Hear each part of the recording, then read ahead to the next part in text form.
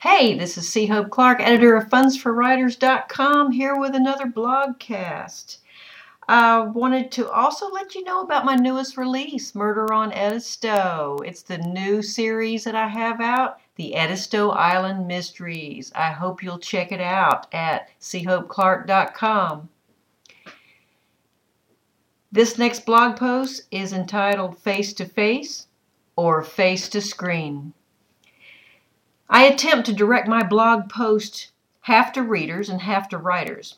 I am both, and as a reader, I like to know how a writer thinks. And as a writer, I wish to understand my readers. So let's talk about this fan thing. What's the best way for a writer to earn fans, face-to-face or online? I've read both arguments, and my conclusion has come to this. One is no good without the other. To you writers out there who only focus on social media for your readership, this is disheartening news. I get that. There you are, cozy and safe at home behind your keyboard, and you're working Facebook and Twitter and blogs and God knows what else as if your life depended on it. You might even be making a few bucks from it. I just read a post in a forum where a mystery author had 8 self-published books to her name and was thrilled to receive her $100 to $200 check each month from sales. No speaking, no book tours, no workshops. She's not earning a penny a word or a tenth of minimum wage, but she's happy. Then there are those pounding the pavement. I know another author who's appeared all over my state. She's hired a public relations expert and hardly lets a weekend go by without attending a county fair, a conference, a women's function, a bookstore signing. She's everywhere. She's working it hard. She almost makes me jealous. This first author is struggling to be seen and heard online, but doesn't appear in person. The second is struggling to earn a residual income and a following, but has no real online presence to maintain a connection. Book tours are rather passé, not to mention expensive. I stayed on book tour for almost 2 years straight.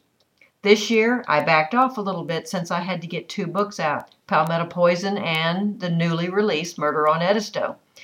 But I still had a dozen events under my belt, only I tried to keep them closer to home. Why bother with the public appearances at all? I've been asked that many times.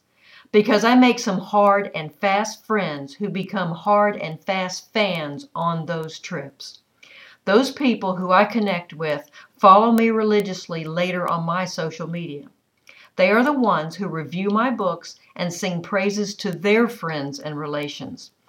They have chatted with me or heard me in person and realize that I am a human being with goals like them, and that we are all in this world together to make it a better place. I cannot imagine having not traveled. I cringe to think how much smaller my world would be if I hadn't reached out for fans face to face. I can now name people in Nebraska, Iowa, Missouri, Pennsylvania, Oklahoma, Wisconsin, Georgia, the Carolinas, and more. We help each other. I can call on them. We are friends. They number in the thousands. In a blog post on She Writes, Megan Ward, a weekly blogger on Writerland, speaks about whether or not social media is a waste of time. She writes that social media is no substitute for real-life connections. One face-to-face conversation carries more weight than a tweet or comments on a blog. Instead of relying on social media, use it as reinforcement for the face-to-face relationships you've made. Yes, social media looks good to agents and publishers, but with all the changes these sites have made in recent times, you have to pay for an ad to be seen. I've noticed a huge difference in social media response on Facebook since they went public. Now Twitter is asking us to pay for ads to, quote, be seen. So as a writer, you cannot rely solely on social media to build your platform from which to sell your books. It's not going to happen.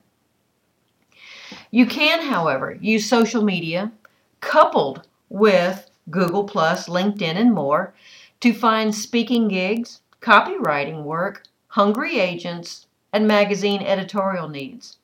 Note, you're still not selling books. Megan Ward speaks in a more depth post in her post titled Social Media, a Waste of Time. I've learned that the human factor is much more powerful to both the writer and the reader. That spark between them, where supply meets demand, is priceless and carries a lot of weight with the reader for a long, long time, unless the writer is an ass or totally snobbish. A negative impression carries just as much weight, so be careful with these face-to-face connections. I've met a couple of writers I'll never read again because I've seen their personal side in public and it stunk. It takes a long time for an author to make a name for herself. Readers usually don't care about you until they feel you are somebody to care about. Becoming known is indeed a chore. However, each person a writer shakes hands with, each reader who realizes the author cares, each individual who sees that author working his butt off is a potential ambassador. When an author treats readers like royalty, that reader can become golden. When a reader realizes that an author needs him, he's eager to assist in spreading the word. That's why each and every reader is crazy important. Crazy, crazy important. They are more important than numbers on social media. They are faces, names, and brains. They are voices and opinions. When readers feel appreciated, they are explosive in their impact on a writer's success. So let's talk how a writer becomes known. Brooke Warner, publisher of She Writes Press, tries to explain platform in her piece on the blog The Right Life. After many years as an acquisitions editor, she had plenty of good authors to choose from, and they didn't all have strong social media presences. She equates a good platform as having several facets to be strong. Contacts, 10%. Social media, 10%. Previous media recognition, 10%. Previous books published, 10%. Personality, 10%. Existing readership, 10%. Ability to execute, 15%. And expertise, 25%. Suddenly platform just got complicated, didn't it? So what's a new writer to do? Many of those facets are indeed intimidating. It's not as much social media as you would think, is it? And that's scary to a lot of online authors. So what can a new author do to build this elusive platform? Make contacts with real people. Do it steadily, diligently, passionately, because once you realize that people are the key to your success, you start making a difference. Just look at those 8 items that Miss Warner lists. To me, they fall into 3 simple categories: personal talent, quantity of writing, and readers. That's a writer's job in a nutshell. Try hard, continue to improve, continue to produce, and reach out to readers. Face it, you won't make $50,000 on your first book in a year and be able to quit your job. Your odds of that happening are slim to none. Heck, you'll be lucky to have 10 books and make $50,000 a year. The competition is just fierce.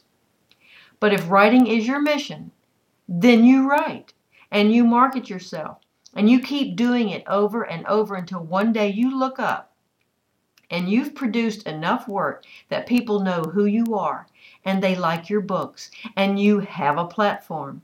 But most importantly, they feel like you appreciate them back and are writing for them, which you most assuredly should be doing. They love you and you love them back. To be blunt, if you as an author do not want to love your readers, then get the heck out of the business, because readers want to be loved. Readers can read sincerity quicker than any novel. And when you have the opportunity to let them see it in your eyes rather than in a tweet, they believe in you all the more. No, you cannot meet every reader. It's a physical impossibility. But you do need to get out amongst the population and connect, because there you become real to those you do meet, and their word of mouth is powerful. Social media is good for your relationship, but it cannot be your only tool to reach readers. It's like using an online dating service to find that someone special. Sooner or later, to have a meaningful relationship, you might just have to meet. But once you know you like each other, enjoy all those other tools to stay in touch. Thanks. I hope you enjoyed that. This is C. Hope Clark signing off. Remember fundsforwriters.com, and by all means, remember my new release, Murder on Edisto. You can learn more about me at fundsforwriters.com and chopeclark.com. Have a great day.